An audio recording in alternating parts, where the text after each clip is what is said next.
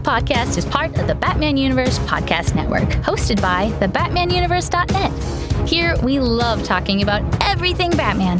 The BatmanUniverse.net has news, original content, and reviews about Batman comics, movies, TV shows, video games, and more.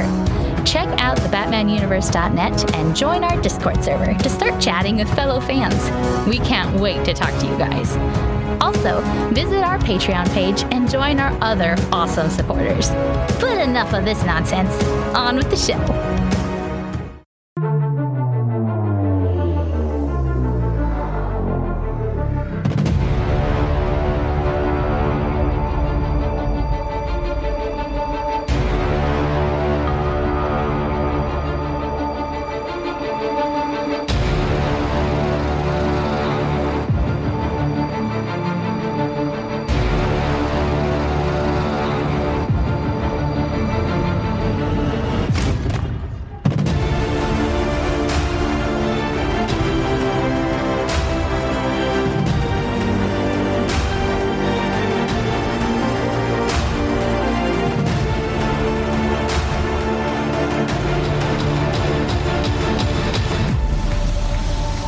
Hello, and welcome to the Batman Universe Comic Podcast, Season 16, Episode 4. I'm your host, Ian, and I have with me... This is Dev. And this is Theo. And we have a bunch of news and a bunch of comics to review, so let's get down to it. First, news that I'm sure will make my co-host extremely happy. The Boy Wonder Black Label 5-issue miniseries is announced, $6 per issue, or $5.99. Regular-sized issues as far as we know.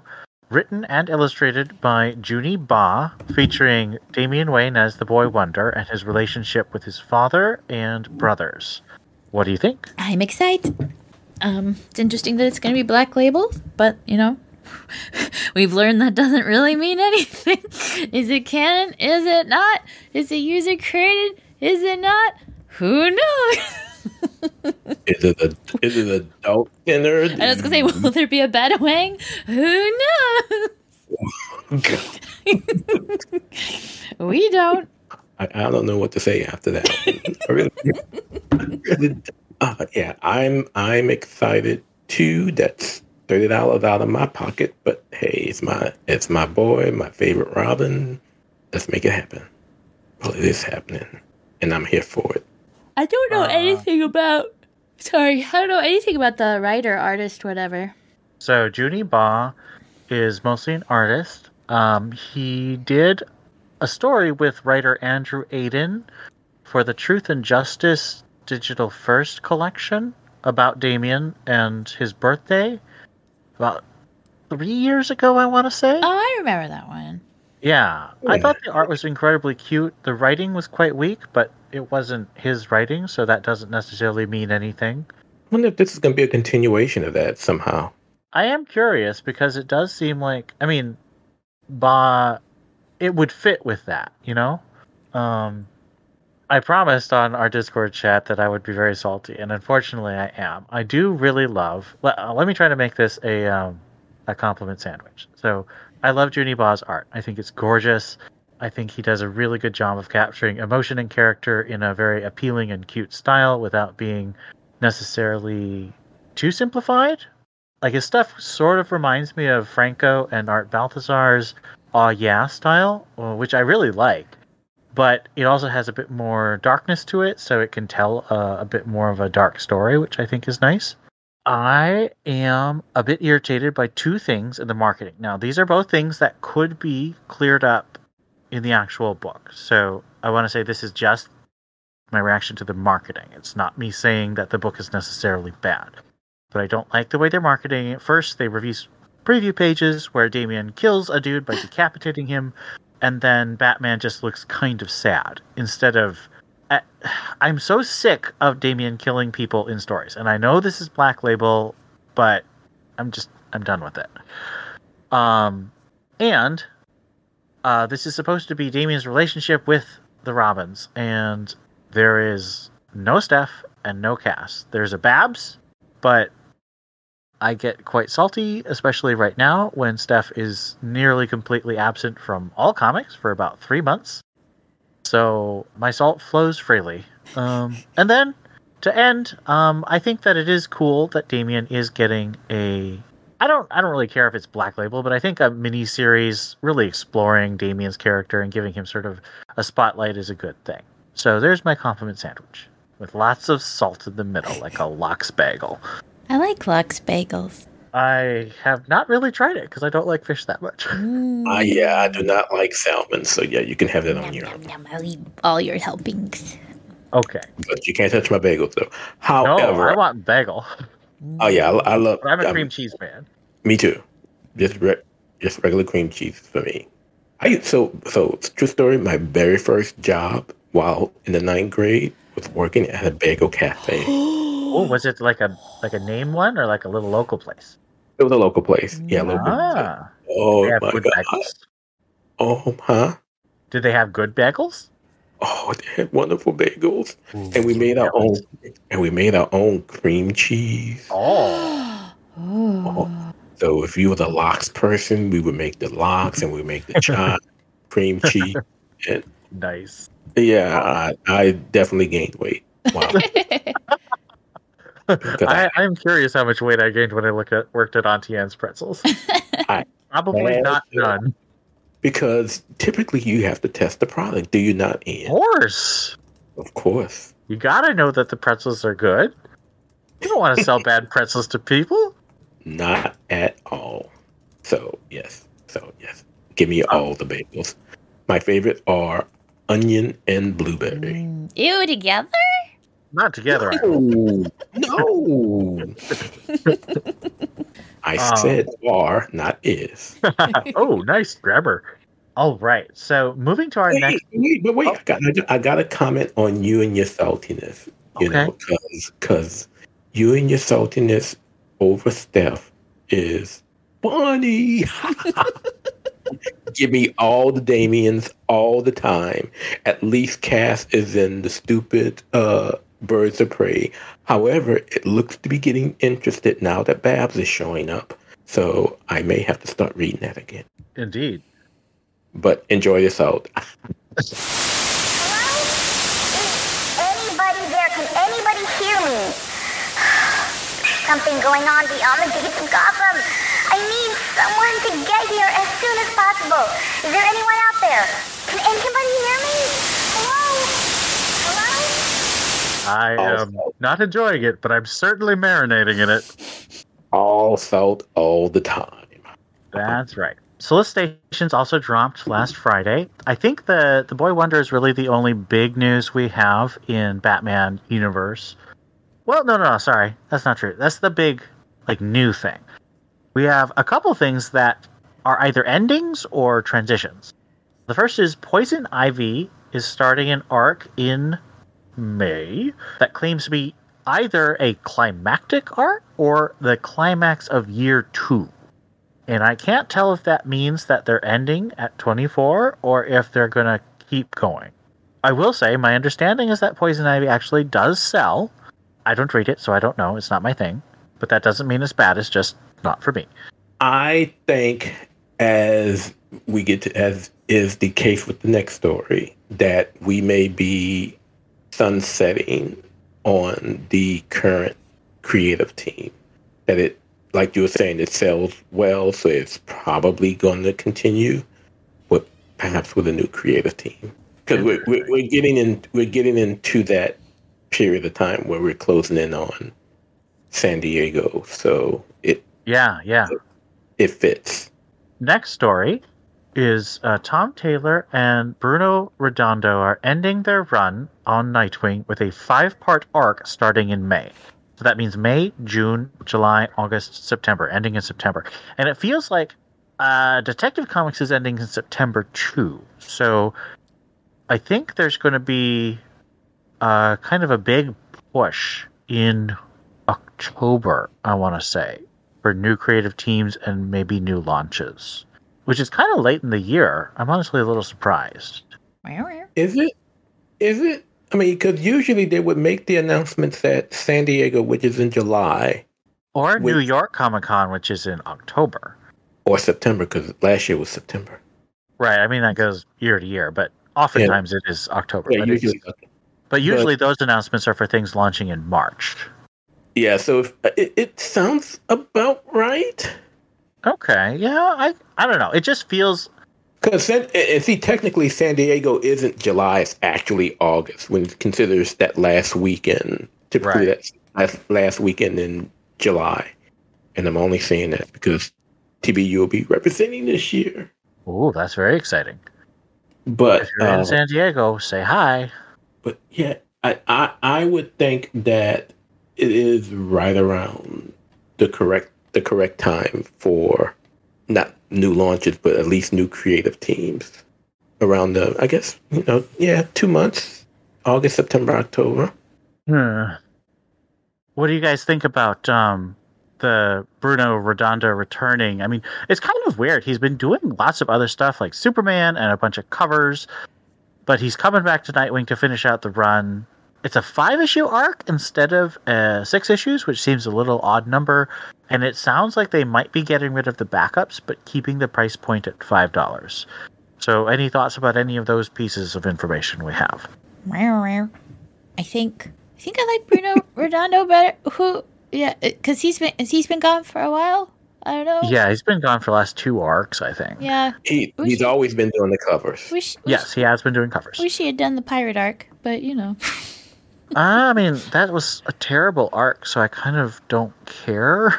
No. If the art had been nice, at least there would have been some eye candy. But I mean, that's fair. Junk food comics. Yeah.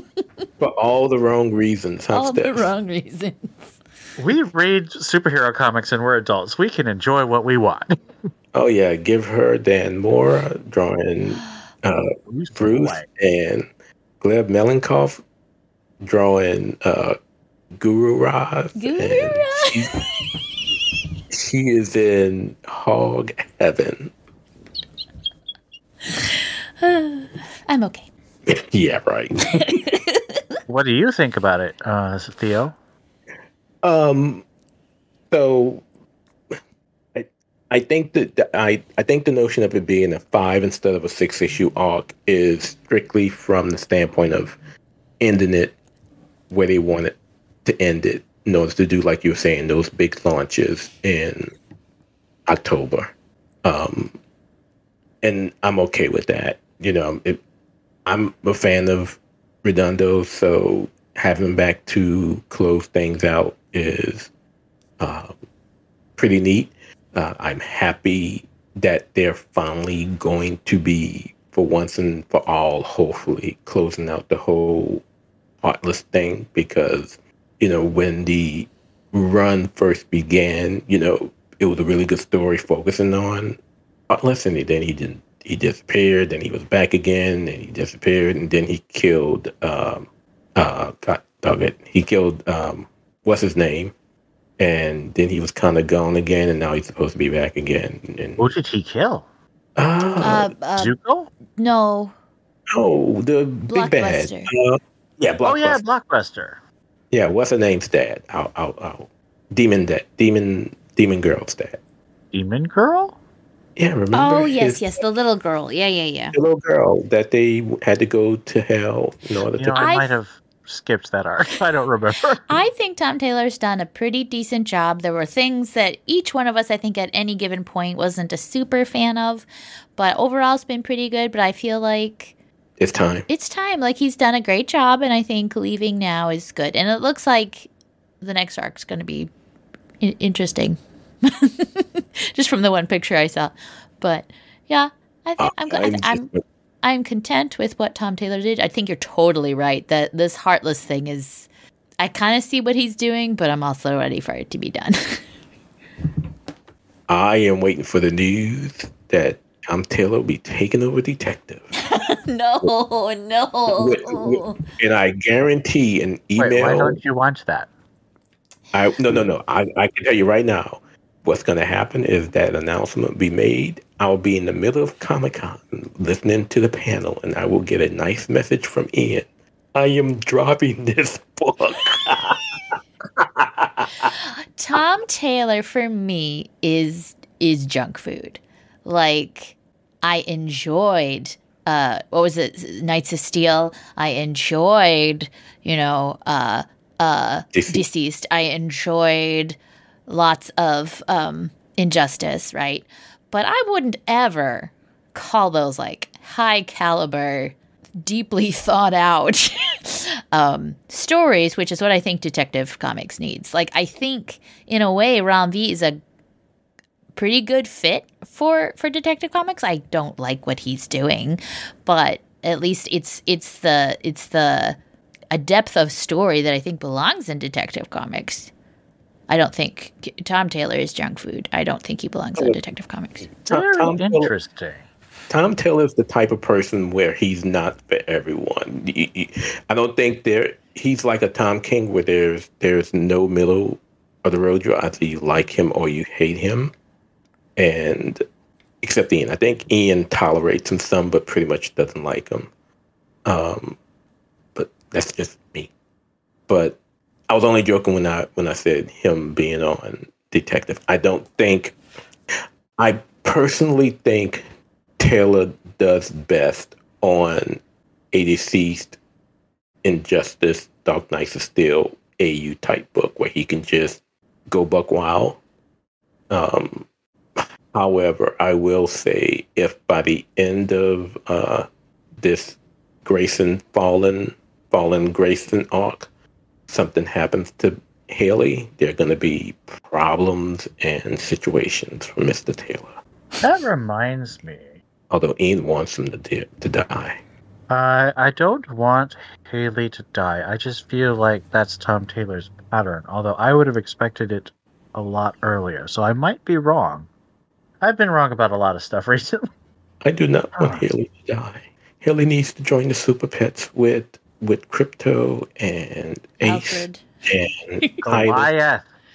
And Goliath and all of them. Just all of them join the gang. Haley can be the oracle of the team since he doesn't have to.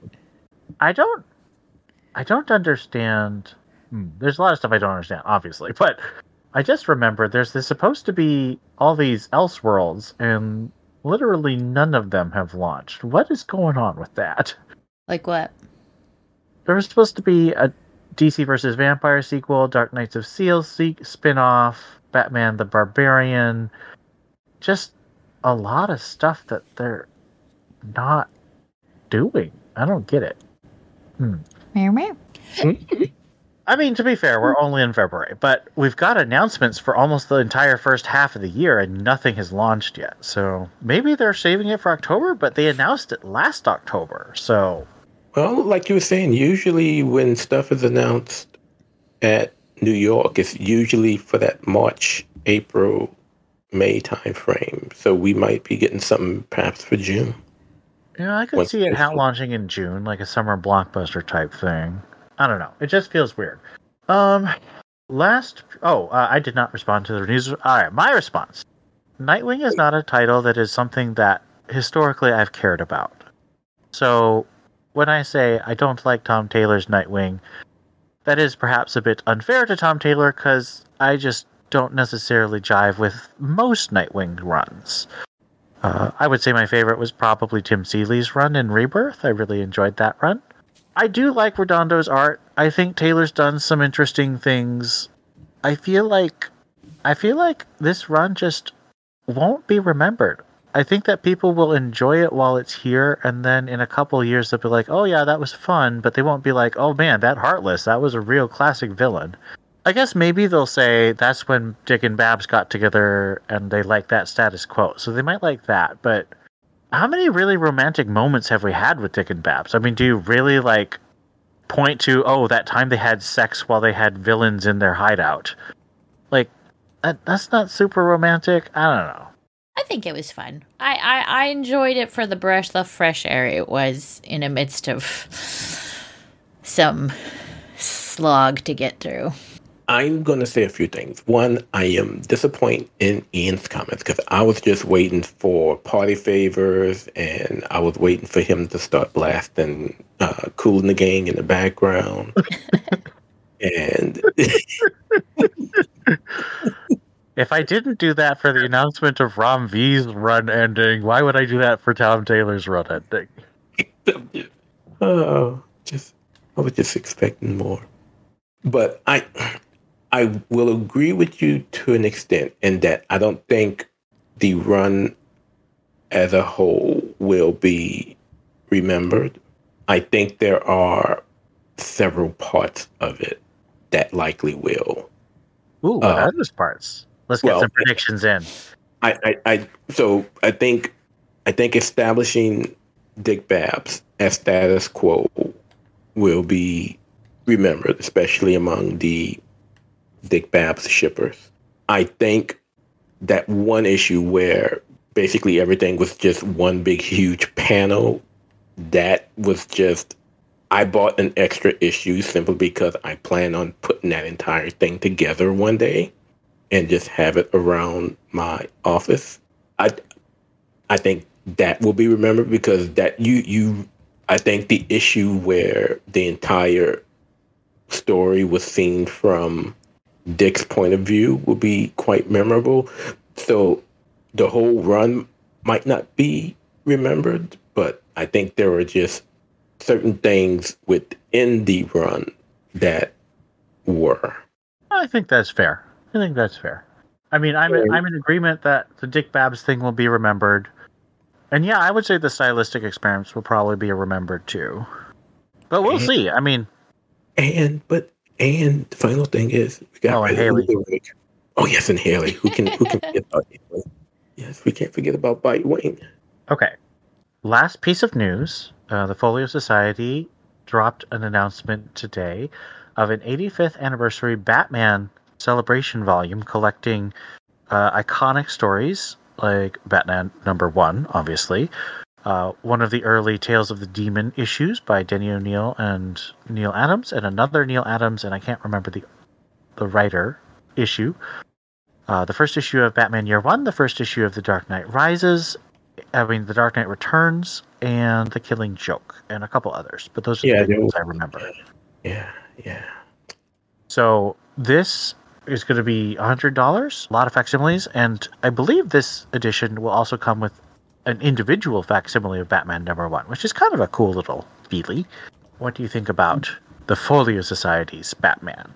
So I am totally not ready for this, so much so that I've already dropped my $100 as I post the story to the website. I was on another monitor steadily entering in my PayPal information to order my copy. And once I get it, so we can steal this copy. once I get it, I will kindly take pictures for everyone, and then kindly store it in my Bat Vault with all of my other Bat stuff. And it will never be seen again until the Lord calls me home and my granddaughter comes and sells it. I'm excited for it. I mean, just from the description of how it's being made and being put together, because they're actually using high quality scans from original copies of those issues that they're using. And if you go to the website, you'll see it. But these are stories that I've already read before, but just the collector's item of it, and then having that facsimile copy of Batman #1 will also just be a nice extra to throw in that slipcase that it's all going to come in. So, yep. Thank you, Folio Society. Enjoy that $100 I sent your way. So, in the last 3 years, I've ventured into the collectible edition market, and I think it's fun. If you really like the book you're buying for, and if you save up, or you have enough discretionary income that you can eat, $100 to $300 as an impulse buy, I think it's fine. I wouldn't really want to get into the collector's market. I know some friends who bought some of the same books I did and flipped it for double the price. I wouldn't really want to play that game because that stresses me out. So I just buy books that I actually want, and I actually do read them. This is not something for me particularly. to give you an idea, I generally don't buy the super expensive things. I don't buy a lot of omnibuses. If they ever drop either an absolute or an omnibus of Stephanie Brown's Batgirl run, you know I'm going to buy that. But I think that's very unlikely. I've already bought it 5 times. So I don't know. Wait. You brought it 5 times, so what did you do with the other 4? Well, I bought the original trades. I bought the new trades in digital. I bought the new trades in physical. I've bought a good chunk of it in singles. Actually, so it's only 4 times. And see, I was going to gift you with that Art Germ cover, but you probably already have it. Which one? The Art Germ Steph cover. No, I think I'm actually missing that one. I'm missing a bunch of the middle. I have to look out for that for you again. You can't have mine. I'm just gonna put that out there. You got to keep your collection together. I think I got Adrian to sign it too, didn't I? So I cannot say that this is a volume for me. I'm much more likely to buy something like, 85 years. Let me think. The last one they did was 80 years of Batman and 80 years of Robin the Boy Wonder, and then there was the 75 years of Batman, 75 years of... And I liked those volumes. Those have a more historical aspect, and they also tend to get like writers and editors who worked on those issues to do little commentary stuff. So like the Robin one had Chuck Dixon talking about Stephanie Brown, and it had Marv Wolfman and all those, and Denny O'Neil writing little essays about Robin. So I really like that kind of thing. This one, I don't know if it has any like additional commentary, which I would think provide value. They do. I think. What's her name?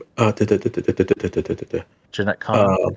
Yes, she's supposed to be doing intros to each story. Oh, okay. Well, that'd be worthwhile checking out. Yeah. So I think that for someone who's really into like the history of Batman in a really handsome production, Foley Society is well known for doing really quality books, high quality paper, high quality binding, and this is slipcased, I think, which is very cool. So if that's your thing, that's the thing. I would say this is probably worth your money if it's something that would give you some joy. Just not me particularly. It's gonna give me joy. I hope so, because you bought them. You spent the dough. I'm just excited. Thank you. All right. So that's all our news. Let us know what you think about any of these news items on the Discord or by email, and we'll be happy to talk about that with you. But in the meantime, let's move to our reviews, starting with Batman number 143.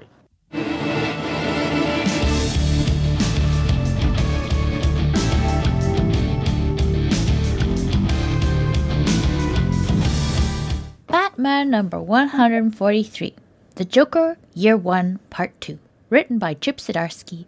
Pencils by Giuseppe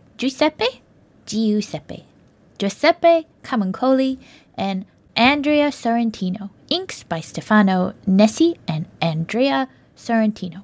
Colors by Alejandro Sanchez and Dave Stewart. That's a lot of artists. In the future, Joker spreads his virus through sound waves. Laughter in Gotham, and Batman, wearing virus laugh sound canceling earphones, heads to Ace Chemicals for a final confrontation.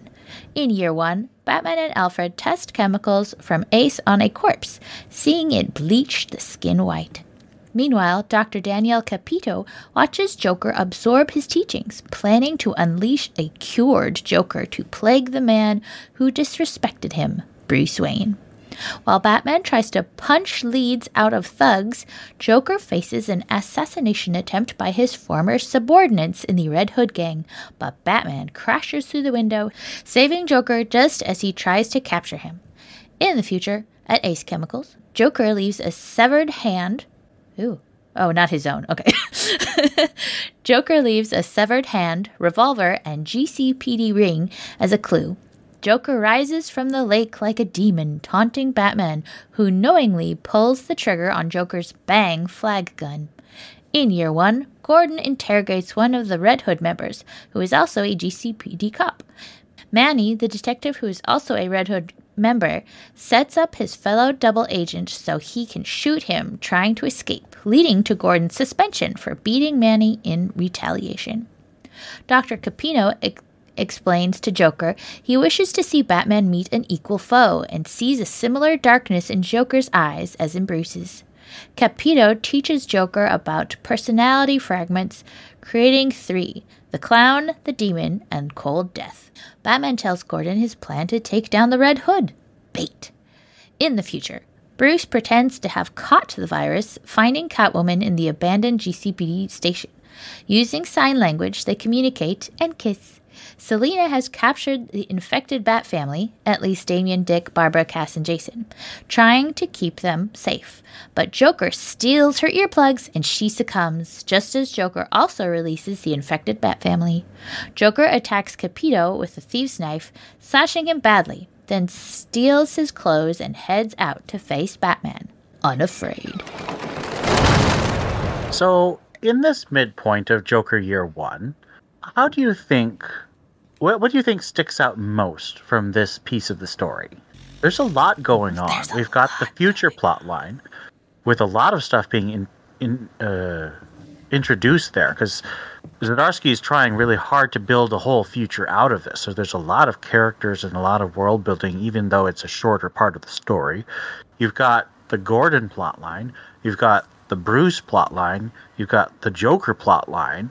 I mean, there's 4 different things happening here. I think it's a lot of things. What was your question? What sticks out most to you from this middle chapter? Okay.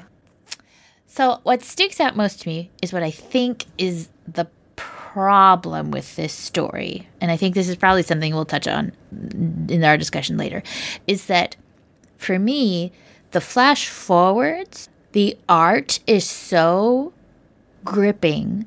The story is so much more higher stakes. I think it overshadows the main story, which is supposed to be a year 1. And having a year 1 story that is being overshadowed by the Batman Beyond part of the story is a little sad, I guess. I don't know. I mean, not that I really... That's a really good point. That is fascinating, because I've seen a lot of people on Twitter posting those pictures, like especially of Joker rising out of the lake. Like, that's my really gosh. creepy. It's creepy AF. And like, if I was into Joker, I would, again, I think I said this last time, there's totally panels I would want framed if I like Joker. Which I don't. But not a worry for me. But it does stick in my memory. I will say that. Yeah. And like, I mean, what happened in the other story? I mean, Gordon found a crooked cop. Shocking. The crooked cop did a crooked thing. Shocking. And Joker didn't get caught. Shocking. Those were all sarcastic. I mean, I think the only thing of note from the flashback is how stupid, and this is more, I guess this is more in the next story, but just how hubrisly, is that a adverb? Hubristic. Hubristic. The Doctor is in basically helping create the madman the Joker is, and it kind of seemed like Joker knew from the beginning that Batman was Bruce Wayne.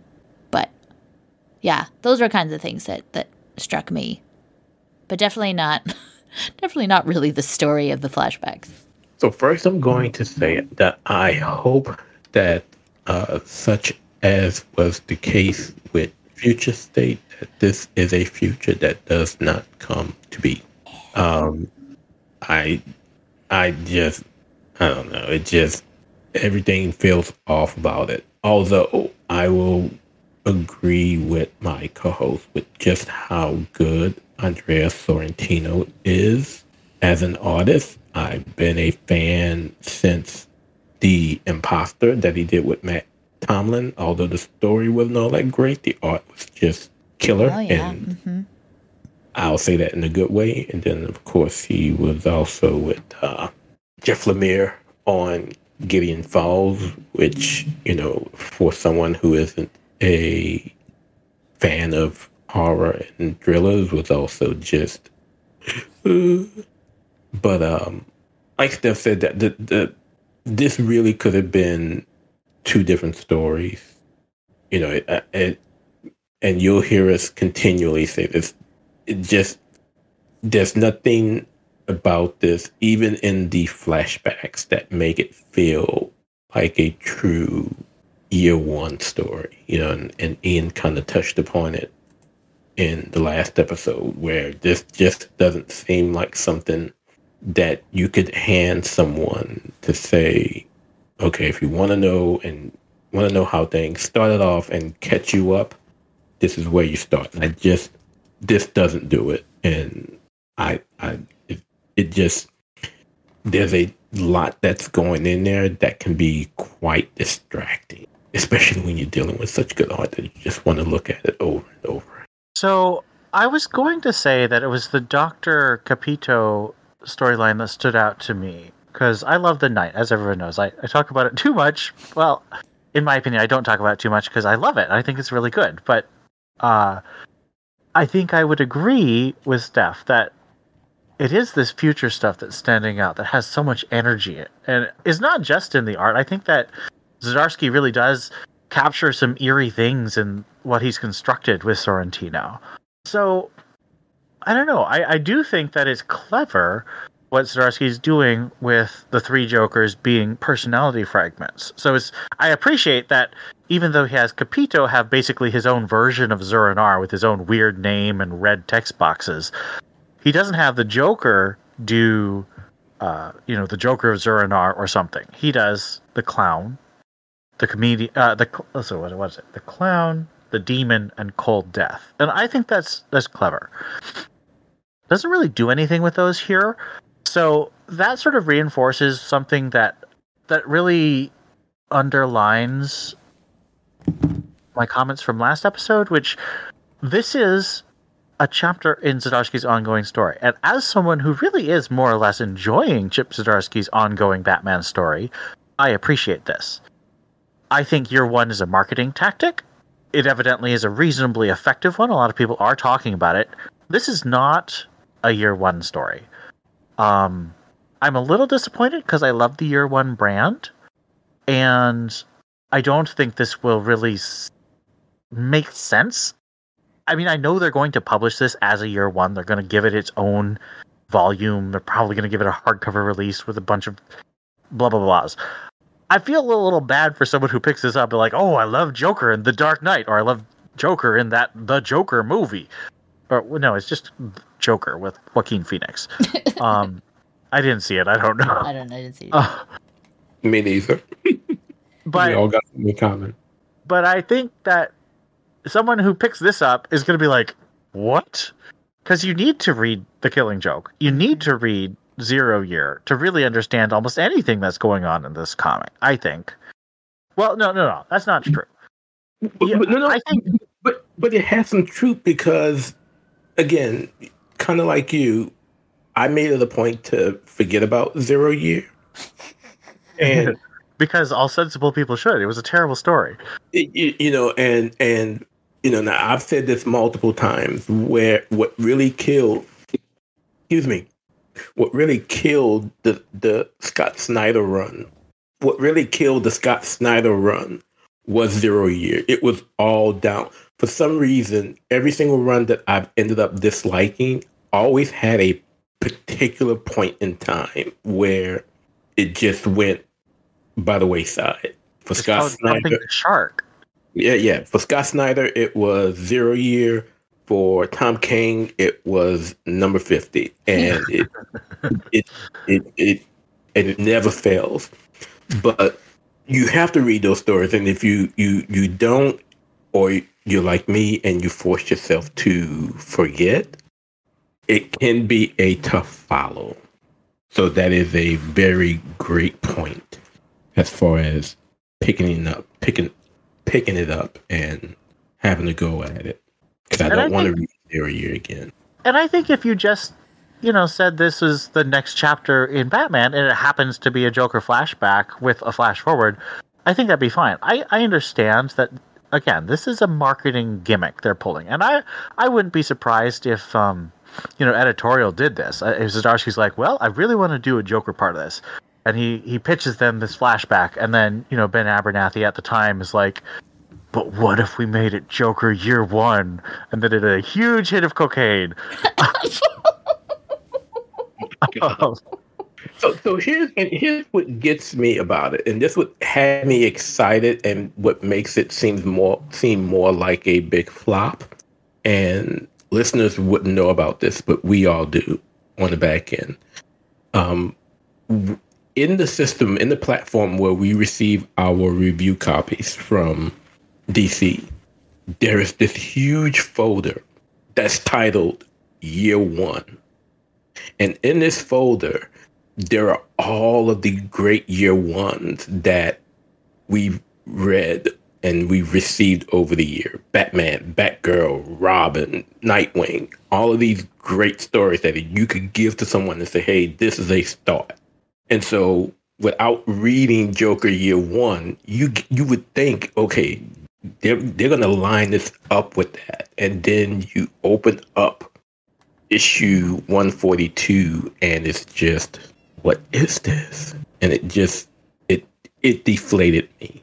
Well, I think any last points? I feel like we really got some good discussion there that covered most of the whole book. And since we've got the third part, I kind of want to move on to that. Well, so hold on. Who's in the prison cell? Because it looks like a Robin, a Batman, a Redhead. Oh, I couldn't figure it out. A Nightwing. I said Damian, Dick, Barbara, Cass, and Jason, but I'm not convinced I'm completely right. I don't think you are, because I think there's only one girl, and then I can't... It might be Duke, who I think is Cass. I don't know. It might be Tim. Like, it's weird. It's hard to see. He doesn't name them. Yeah, I mean, Barbara is the commissioner, so we know that's the redhead, obviously. And I'm pretty sure Damian's there because it's got the high-collar Batman. But everyone else, I don't really know. Yeah, so then who's the Robin? So I was thinking maybe it's a new Robin or something. Could be. Yeah, it is supposed to be the future. I would guess probably year 20, I would say, probably. Yeah. But it's not super important. I'm a little... Again, my salt flows. There is no Steph, so I'm a little salty. But... And Steph is... and Theo's just drinking my tears right now, so... Selena's hair is fabulous. I just want to say. She's Selena looks great. And I think that was so creative. That is not a Catwoman that I expected, but it was kind of heart-stopping when that page turns and it's just like, bam, Selena. I am going to say what I said in our version of Off-Panel Land, i.e. before we started recording. I seriously thought that was Silver St. Cloud. No! So wrong. He's doing this to get Steph tears, too. He just craves the tears. Crazy. All right, so let's give this a rating out of 5 milk and cigarettes for Lieutenant Gordon at this time. You know, for all its detractors, and like if we're rating this as a year one, yeah, it sucks as a year one. But no. This is chapter 6 in the Zdarsky Bat epic. Yes, as chapter 6 in the Zdarsky Bat epic. This is so interesting, and I am enjoying it very, very much. I would say 3.75 between like the art and the story and how interested I am in the Batcat kisses. I think that was a full 0.25 points right there. I think so too. But yeah, 3.75. I gave part 1 a 3 for pretty much the same reason I'm giving this one a 3. All right. So I'm giving this a 3.5. I thought this is quite enjoyable. It didn't quite bump over, and I will say that the lack of Steph probably does bring it down that 0.25%. And over on TBU, Scott gave it a 1. He was extremely salty. Oh no! So this is not my fault. I'm just reporting what Scott said. That gives us an average score of 2.81 and no mode. So I am sad about that. Hey, you got a second? The Batman universe is looking for Batman fans with something to say. If you're interested in writing reviews of your favorite Batman books, or you want to contribute original content with articles like The Top 10 Forgotten Batman Villains, or Why Dead Didio's exit from DC was the worst thing to ever happen, then we want to invite you to join our TBU staff family as a writer. Just reach out to our email, tbu@thebatmanuniverse.net, and let us know that you want to become one of our writers. It's that easy. And honestly, there's no reason not to. You get exclusive access to our TBU staff Discord server, you get early access to comics, and you meet a lot of cool people. What are you waiting for? Email us at tbu@thebatmanuniverse.net and let us know that you want to become one of our writers. Let us move to Batman 144.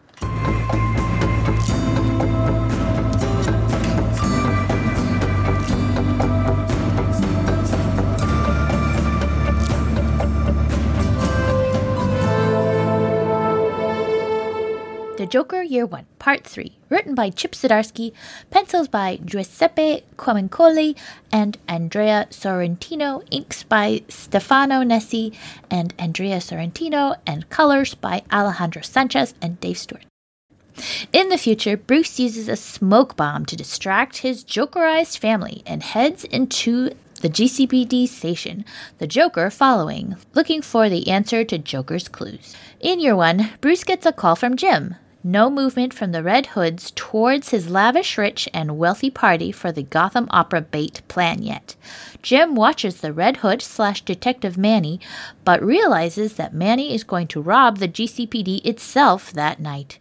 Jim is shot in the shoulder, but as he struggles to his feet, the Joker, disguised as a party clown, releases gas from balloons into the fray. In the future, Bruce stalks the halls of the GCPD, thinking through Joker's clues. The second Red Hood, Commissioner McCloud. He knocks out Jason Todd, the third Red Hood, and finds a laughing bag that draws a bat to crash through the window.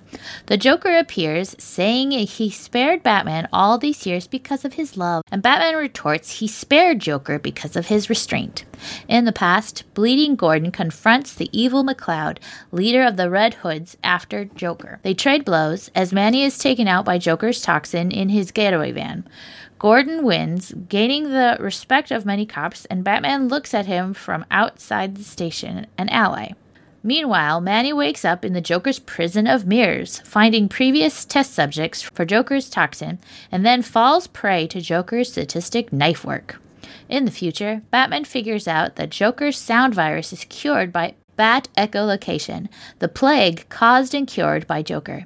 He finds Commissioner McCloud's body, the test subject for Joker's sound virus, cures the city, and sends help to the rest of the world, then embraces Selina in Wayne Manor. In Year 1, in a bar, a bunch of local roughs are pleased at Commissioner McCloud's sentencing, but Joker walks in and everything goes black. I was confused this whole issue. Oh, yes? Tell me of your confusion. I just didn't know what was going on, really. I didn't quite understand what the Red Hood gang was doing with the drugs and who was in on it and what they were doing. I mean, I guess in the end it doesn't really matter all that much. So Commissioner new Red Hood, he was leading the Red Hood. I got that. Yeah, I did get that. And so he wanted to steal the drugs and sell them himself and get the money. There was just a lot of moving pieces. And then I didn't quite understand why the echolocation cured everybody and why the bats were following Batman and why Joker was doing this whole I love you, I hate you, I don't know about you, or whatever. I don't know. So, I mean, the science is obviously complete nonsense, but Batman, what do you expect? I think it's supposed to be symbolic. Like, the Joker causes the plague through laughing and cures it through a bat. So he gave the cure on purpose. Like, that was just his fun. Yes. Okay. All right. I will only say that the echolocation is probably more believable than falling to earth with your underwear wrapped around your face. Oh my gosh. Falling to earth with his underwear wrapped from his face was awesome, though. I still like that part. It's completely ridiculous. I'm not defending it as realistic, but I thought it was pretty fun. Yeah, again, we just get a bunch of stuff that's just all over the place. So here's my big question that I want to discuss. This issue wraps everything up, and I will say the first time I read it, I was also really confused. But I read it a couple more times, and when I was constructing the summary, I started to see how all the pieces fit together. But there's kind of a summary quality to the way a lot of them fit together. Like, Zdarsky was zooming because he only had 3 issues. And I feel like if he had one more issue, he could have really developed the 4 different plot lines, and I feel like it might have landed better. What do you think? Do you think he needed another issue or 2? Yeah, I mean, yeah. Because I don't know. It's not like we've been whining this whole time. This is not a good year 1. There's too much property taken up by the very interesting and intriguing future story, which doesn't really have too much to do with anything other than... I mean, it's got the commissioner, but like that's like a footnote at the end of the story. Yeah, it really is. And I guess you have the Doctor in the flashback is trying to draw parallels between Joker and Bruce, and then in the future you have the Joker's weird relationship with Batman. And so I guess I don't know. So yeah, I feel like too much real estate was taken up with the flash forward story, even though I enjoyed that significantly more than the flashback story. And then I just feel like it was a flashbang story about Joker in the past. Like, I don't think, other than his relationship with the Doctor and the stuff happening with the Doctor, like, there was no arc for Joker's continued decline into Jokerhood. Like, him taking out the Red Hood gang didn't really affect him, other than he was more willing to do it because of the time he spent with the Doctor. So anyway, all that to say, yeah, I wish there'd been more fleshing out of the flashback story. Would you have preferred Zdarsky do the Joker, the Clown, 10-issue maxi series? Doug, no. I thought you were going to say like a one-off single issue about the Flash Forward. I'd read that, but not a 10. No. Ugh. Just watch the Joker go from the leader of the Red Hood gang and then consistently just fall further and further down the rabbit hole into the menace that we have today. I'm not that interested. Unless it's paired with like Batman... something parallel with Batman. Batman doesn't even have to be fighting Joker. I think it would be kind of interesting to see them parallel development, like kind of like Batman and Joker the Anti-Batman. I think that would be kind of interesting. But yeah, story that focused 100% on Joker, I would just get bogged down with the negativity and the yuckiness. I definitely don't think we need 10 issues on the Joker's backstory. No, I was just throwing it out there as the whole... Right, a parallel to the Knight. And I definitely see what you're saying. I just think that, honestly, we needed one more issue. Because if you had one more issue, you could really kind of get into the meat of the Gordon story. You could develop the whole McLeod being the leader of the Red Hoods so it didn't feel so tacked on. Mm-hmm. And you could maybe give the future a little more depth to sort of give the ending a little more of a landing. Now, here's the thing I will say. I am 100% sure that this is setting things up that Zdarsky's going to pay off later. So I understand why it is the way it is, but that just goes further to say that this is Chapter 6 and not Joker Year 1. Yeah. But I think if you gave him another issue, he might have been able to turn it into a satisfying Joker Year 1 in addition to being Chapter 6. I don't know for sure, but I feel like maybe it would have been a little more complete and whole in itself. Or you just separate the flashback from the flash forward, have them as 2 different arcs, and everybody's happy. Well, but then everybody would be super into the future stuff, and the past stuff would be less interesting. Totally, but it would give you the opportunity to add that extra oomph that you said need. Or just give it a couple of extra issues. No, please no. And considering Steph Virgin is, I don't know what I'm going to say about the next arc either. I am excited, but as I said, I have been enjoying. I think I know why you're excited. Well, yes. Sorry, folks, I was moving my Popeyes around. Whole Popeyes. What'd you get? Popeye. Chicken. No, did you get spicy? Did you get dark meat? Did you get white meat? Okay, so did you get a biscuit? Did you get the sandwich? sandwich? This has become the Popeyes Chicken Comic Podcast. Let me give you all a lesson, okay? As someone born and raised in New Orleans, where Popeyes was born. Popeyes is delicious. If you are not eating spicy chicken, you are not eating Popeyes. You cannot be a friend of mine if you go into a Popeyes and say, let me get a 2-piece mild, dark, or white. No. I know one person, who will order mild, and I tolerate this person because she's a really good friend, and she's my boss. So I'm just gonna say I'm a KFC man and leave it at. At my Popeyes, I just say, please give me whatever food you have because they're always out of chicken. What? Yes. Why even go to Popeyes if there's no chicken? Because our Popeyes is the saddest thing in the world. oh my god. Okay, so yeah, and let me also tell you folks out there that woman that's in the Popeyes commercials always talking about how things go in New Orleans probably doesn't know New Orleans from the back of her hand because that's not a New Orleanian at all. Neither was her predecessor. I could do a better New Orleans than any of those folks. But anyway, yes, do not ever ask me if I'm eating mild chicken. I would, if they mistakenly give me mild chicken, I would. The Popeyes closest to me is about 2 miles away. I will drive back. Take this bloop and no, give me my. If Popeyes sold their skin, just the spicy skin, they can have all my money. Now I need to get back to joking here. Sorry. Okay. That was fun, y'all. Ian forgot all of the questions he had for us. I should have written them down.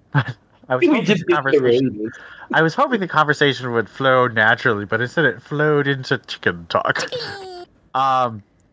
So I don't know. I feel like I've kind of hinted at, but I do feel like this ending feels a bit rushed. Would you agree, or do you think that the ending works okay?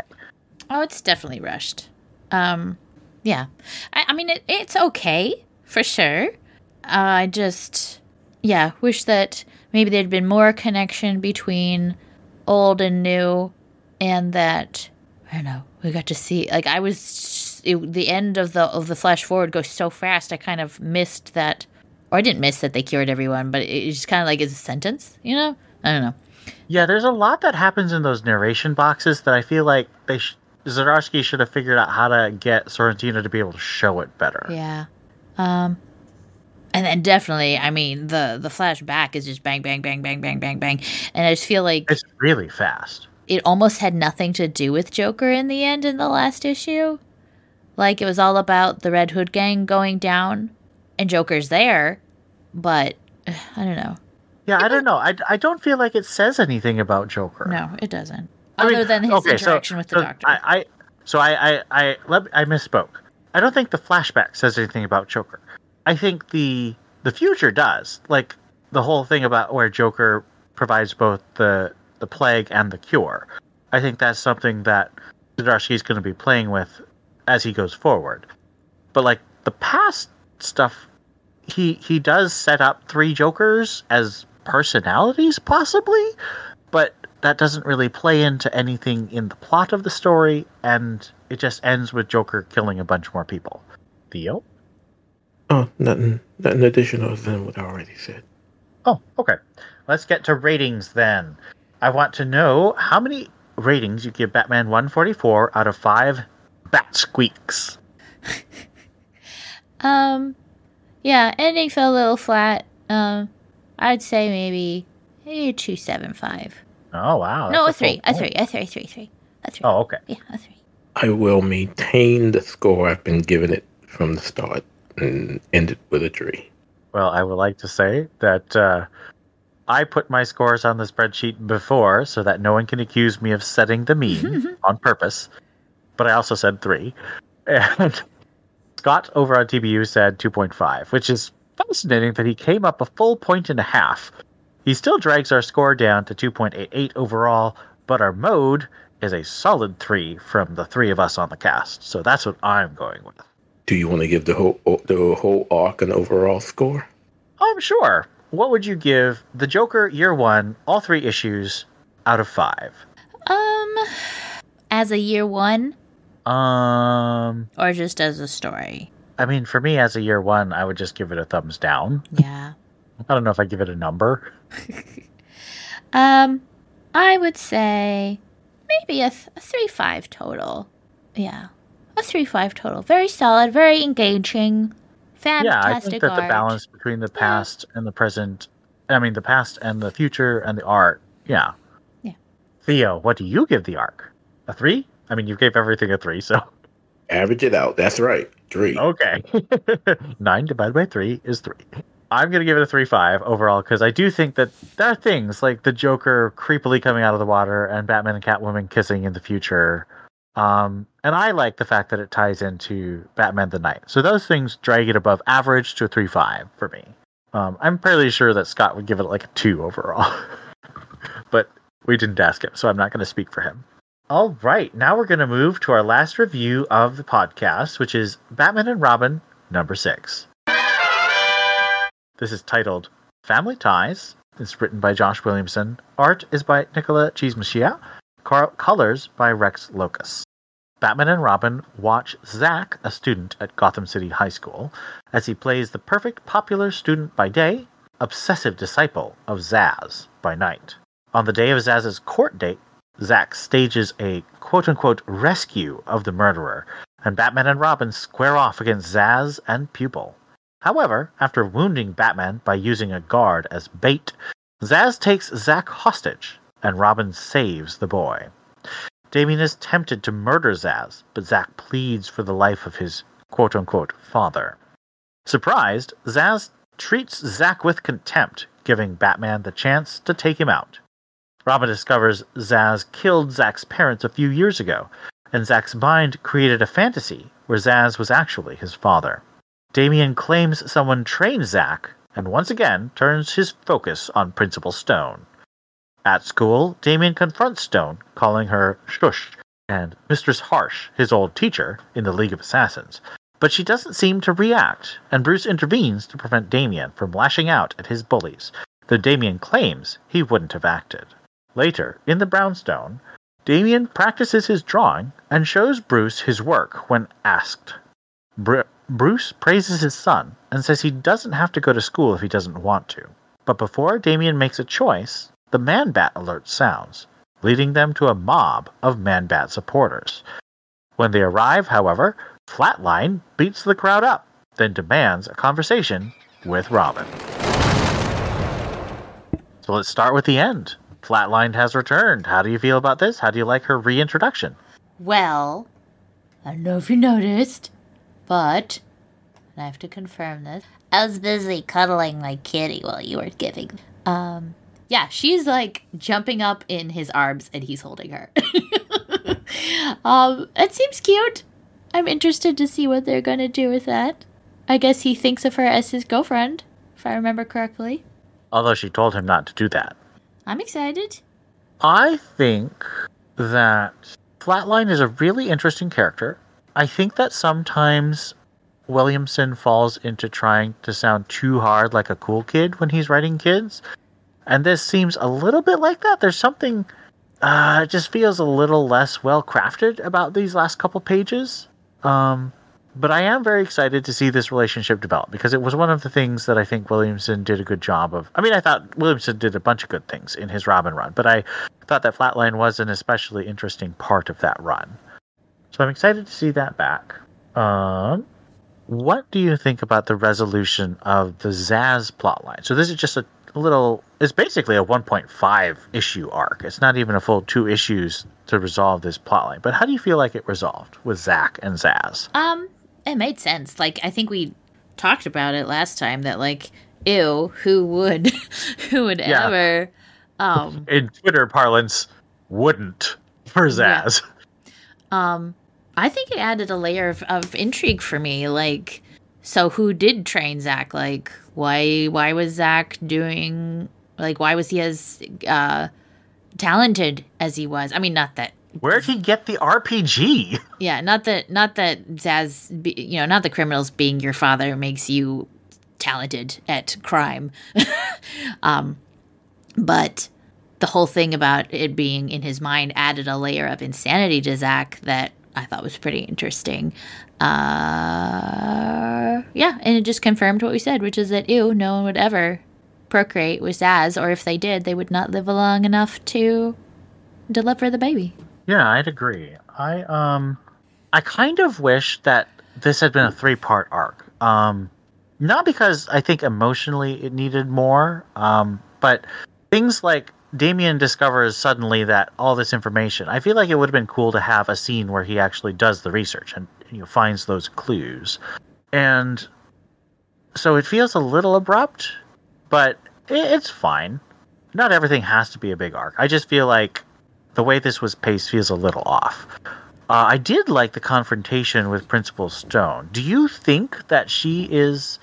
I mean, we've talked about this a little before, but she completely doesn't react when when Damien accuses her of being his old teacher and Shush. Do you think that's just because she's a great actress, or do you think that we're still on the misdirect train? I think that for sure the whole thing with Zach was a red herring. Like, I think that was kind of set up to make you think that was going to be a big arc, and then it wasn't at all. And I think that was the intention. That's what I got from it anyway. And I think the arc is like, who is the teacher? And I think it would be interesting, of course, for Damien to be wrong or only half right, which is what I think I would enjoy. I always enjoy seeing Damien learn a lesson or be wrong about something. But yeah, the fact that she didn't react, I think, is a reaction in and of itself. Like, if my student came up to me and says, "You're Shush, you're Lady Harsh," I'm like, I don't. What? Are you okay? Did you hit your head? Like, obviously she is hiding something, but what is she hiding? I'm hoping that it's a misdirect, because I feel like... Wait. I stepped away. What was the question? The question was, Damien accuses his Principal Stone, also the coach of the soccer team, of being Shush and Mistress Harsh, his old teacher from the League of Assassins. And the way I read it is that she doesn't react at all.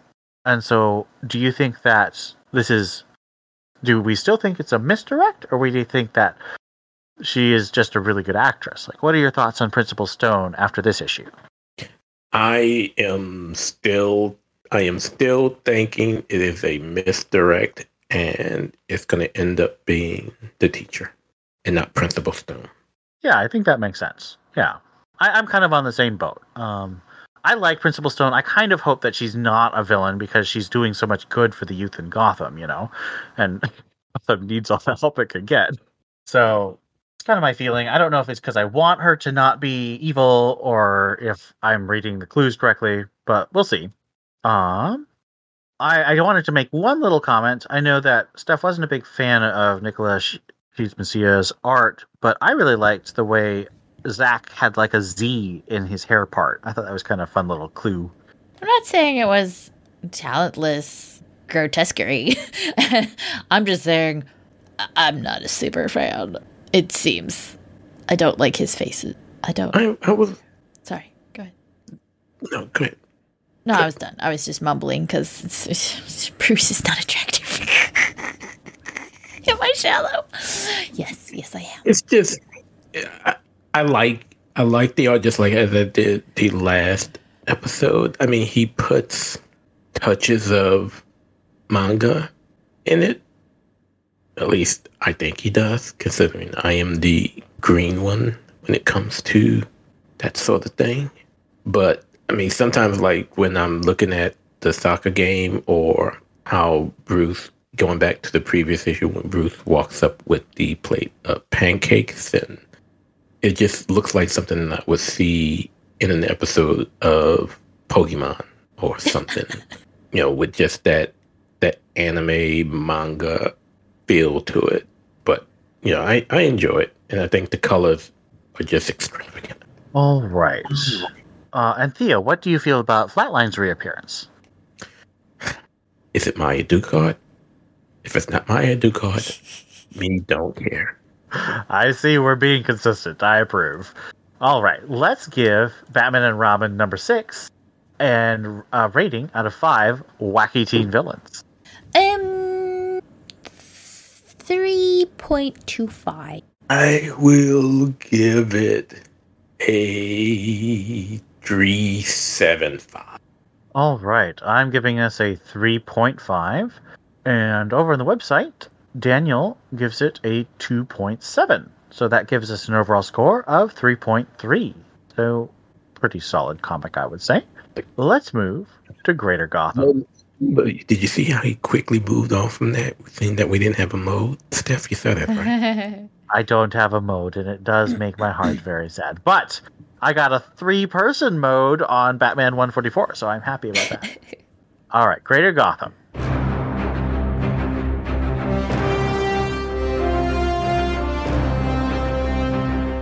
Batman, City of Matmos, number 3, the finale. Abstain. I wasn't as crazy about the ending as I thought I was. If it would have ended better, it would be a thumbs up. But right now, it's just it ends with a neutral.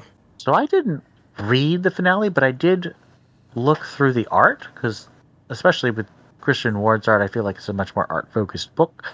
And I get what he's going for, sort of Batman Cthulhu thing, but I feel like there wasn't quite scary enough, and it didn't quite get me emotionally invested. Now, that could be because I didn't read anything of issue 2, but I'm going to go with a neutral as well. Now, Red Hood, The Hill, number 1 of 6. I went back and I read issue 0 and I read issue 1. And it's very interesting. I liked it. Thumbs up. Wait. What are we doing again? Red Hood, The Hill, number 1. Thumbs up. I'm giving this one a neutral because there's too many characters I don't care about. There's a ton of interesting ideas, but I feel like I'm just not invested enough. And that's also partly because I'm not a huge fan of the art. But it's not bad. Outsiders, number 4. What did I say? Hold on. Thumbs up. But man, I wasn't quite sure what I was supposed to think by the end.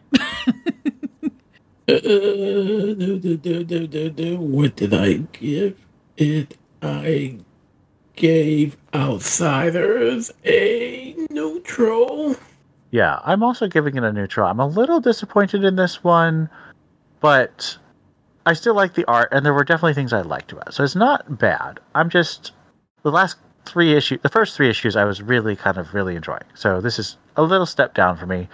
I get what they're going for, but it didn't quite land. It kind of felt like an outlier. Yeah. I feel like it dipped a little too heavily into the planetary thing and didn't quite do enough regular DC stuff, but I understand that does have to happen given the premise of the book. Now, Nightwing, number 111. Thumbs up, but I did not really want to read that backup, and so I guess it averages it to a neutral because the backup was stupid. I had to go back and look at the backup again. Hold on. It's the Son of Grey, and it's like a medieval take on Nightwing, and Oh yeah, nah. And some random medieval Joker shows up. I don't know. It's kind of weird. It was weird. Yeah, that was a neutral. Again, as I mentioned earlier when talking about Tom Taylor, we got Heartless popping back up again. This time in Gotham, although they don't think it's Heartless. It's the copycat. So, it was okay. I just wish I'm happy we're finally getting the end of Heartless. It's just that we have to wait another month or 2 before we get there. I feel like I have to go neutral because I'm not actually mad about this issue, but I don't like it. And we're going to end with the backup for issue number 6 of Wonder Woman. What about... Oh, I guess I didn't read Catwoman. We didn't read those, I'm just leaving them off. I did read Sinister Sons, and it's pretty cute. But that's not Greater Gotham. I'm not putting that on there. It could be. I'll keep reading, and I'll tell you. If it is. I'm just letting you know that I'm reading it, and it could be, and I'll let you know if it is. Okay. Okay. I mean, I'm reading Green Lantern, but I don't bring it up that often. But Sinister Sons has variant covers that have the Super Sons on it, so it could be. World's Finest had Stephanie Brown and Supergirl on it, and that was a lie. So I don't trust variant covers. It's true. It's very true. Wonder Woman number 6. Thumbs up. It was pretty cute. I am scared now that they're going to try to hook John and Damien up in the book? I don't think so. Oh God! Don't you put that evil on us, Stephanie? I'm Mount. I don't think so. Don't you put that evil? I will literally hunt Tom King and Ben Abernathy and whoever else greenlit that and just call them all types of Well, it's just nasty. because of the last issue before this one. I don't know, but Kangaroo one? yeah, the kangaroo one. John had that throwaway line about Damien not being straight, and so I don't know. I'm just scared. Oh, that was just a joke about 80s movies and hyper masculine stuff. Okay, you think? Okay. I don't think so. I think that I feel like Tom Taylor. I mean, sorry, I'm doing the thing. I feel like Tom King is really going for like a real sibling vibe between the three of them. I don't think he's going for romance with any of them. Okay. All right. Good. All right. I'd be so pissed. 2 thumbs up. We can't marry Bruce and Selena, but we're gonna hook John and Damien. Hell no. Let's not do that. I would rather not. Please no. I especially don't want to validate all the people who like drew underage, inappropriate art of those two. So like, let's not. Yeah. Thumbs up for me. The only thing that really drew me off was the fact that they brought us back to the past again after shooting us into the future. Yeah, I mean, it is interesting that he's not going linear in the time frame, because it started off when she was really young, like 4, and then she grew up into like 6 or 7, and then she was like, how was it, like 14 in the last one? And now she's like, back to she's 6. like 13 in the second one, and probably late teens, early 20s in the third one, and now she's back. And then of course she's like actually 18 in the Wonder Woman 800 story. So, but I feel like Tom King. So here's my theory, and I could be totally wrong, but I feel like Tom King pitched this to his editor and was like, I want to do this. I want to try this. And there's like, I don't know if this is a good idea. We'll let you do 3 issues. And so he does 3 issues, and like, it's a hit. People love it. They do a standalone issue of it, and Tom King's like, but what if I kept going? And they're like, okay, it's selling well. We'll let you keep going. So I feel like maybe originally it was just supposed to like a 3 arc where she grows up, and now he's going back and like filling in the gaps and doing like more little stories. So that's my feeling on it. Love. More, please. Agreed. And there's a reason I keep putting these on here, because I'm enjoying them a lot. It's so good. All right. That brings us to the end of Greater Gotham. We have one piece of listener feedback from Theo's collection. Wait, from my collection? I mean, you're the one who got it. Huh? Do you want me to read it? I can read it. Yes, Steph reads all the comments. I read the comments. Okay. Sorry to interrupt, Master Bruce. Ringing your phone now. This needs my attention. So on Patreon, we did a special podcast where we were giving our opinions on the 3 main Bat books that we're covering. So Batman and Robin, Batman, and Detective Comics. And we are rating them and kind of just giving our feedback on where we think the books are in general. So not necessarily specific review, but like, what do we think of the book in general? And so Caspian73 gave his rundown. He says, number 1 is Batman and Robin, as it should be. Number 2 is Detective Comics. And number 3 is Batman. And he confesses he stopped pulling after Failsafe. And he says, I wanted Detective Comics to be an all-timer, and it had all the ingredients for being something new, exploring Ra's al Ghul plus Barbados / Dr. Hurt, but it ended up being another tired deconstruction of Batman, and an unoriginal one at that. So I think Batman and Robin is better at doing what it wants to do, and appeals to the dynamic duo fantasy that has been missing from the franchise for so long. I'm looking forward to Detective more just because I want to see it actually deliver on its setups, but it's been a disappointment. Zdarsky's Batman is another deconstruction, and I don't like his voice for Batman, which is much like Frank Miller's with his talk of soldiers. I'm not interested in Joker's origin or Elseworlds or Batman versus the Bat Family for the upteenth time and another Breaking the Bat story. That's why I think Williamson is actually being the most original of the 3 by not doing a tired breakdown or a tired Breaking the Bat story. I think those are all really good points. I'm, as probably you know, after listening to this, I am really enjoying Zdarsky's thing. So I get all the criticisms, there's just something about his voice that I am digging. I don't think it's going to be an all-time favorite of mine, but I'm enjoying it, and that's more than I can often say for a Batman. I will say that. But your criticisms are 100% accurate. He is doing a lot of stuff that other people have done. And if you're tired of that, then I can understand why you're not digging this. And everyone has a different Batman that they like and a different voice. Of course. For sure. Yeah. Mm-hmm. Some people love Miller. Some people love Snyder. Some people love Morrison. Some people love Tom King. And that is basically just me. No, I love Tom King. Okay, so that's Steph and Ian. And some people love Chuck Dixon, and that's Theo and me, and that's actually a lot of people. But yeah, everyone has their Batman. Everyone, is enjoying different parts, and I'm glad that we have these 3 different things. Because honestly, if we didn't have Batman and Robin, I would feel like I feel like it gives us a shot in the arm. So I'm really glad we have it. I love that we have it. Absolutely, yeah. I would change the artist, but I love that we have it. Well, that's just a fill-in artist. They're going to get different. The thing is, we're getting a lot of fill-in artists. So this was just 2 issues of Cheese Messiah, and then we're getting a different artist. I don't think that what's his name, Simone DeMeo is coming back for a little while.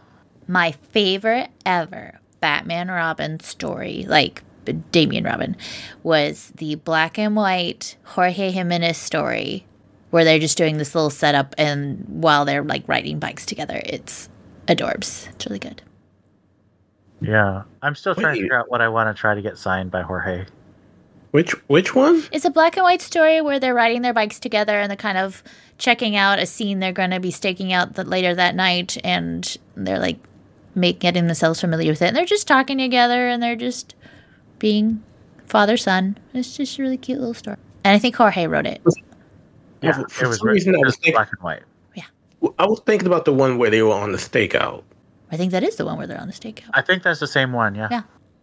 They just check it out on their bikes first, and it's just and the art is fantastic. Yeah, and at the end, that Damian jumps the gun when Bruce is like, "Yeah, you little bastard." Okay, yeah, we're on the same page. Okay, that brings us to Patreon. Yep, sorry, my brain's broken for some reason. Pew. Okay, that brings us to our thank you section. This is a thanks to all our patrons at a certain level. I would like to thank Lisa Slack, Stanton's Grave, Johnny McCloskey, Ian Miller, Ed Grouse, David Richards, Joshua Lappin Bertoni, Captain America, Donald Townsend, Rob O, Caspian73, great comment by the way, Brendan Roberts, and Stephanie Mounts. Thank you all for helping us to keep our archive up and keep our episodes coming. We appreciate you greatly. And that brings us to the end of our show. I really appreciate everyone listening. I hope that you'll comment. We had a lot to say, a lot of stuff, both news and reviews to talk about. I really enjoyed talking to my co-host about it. I'd love to talk to you about it too on the Discord or by email. In the meantime, this is Ian. This is Dev. And this is Theo. Thanks for listening, and we'll see you next time. The Joker, Year 1, Part 3? Wait, what? Yep. Oh, I thought the other one was Part 3. Okay. Nope. My bad. Okay. What do you think about the Folio Society's Batman? I wasn't paying attention. I'm sorry. I was trying to remember the Von Fries White Knight. I'm going to edit myself out. I'm so confused right now. Carry on. This is so an outtake right now. Riveting radio.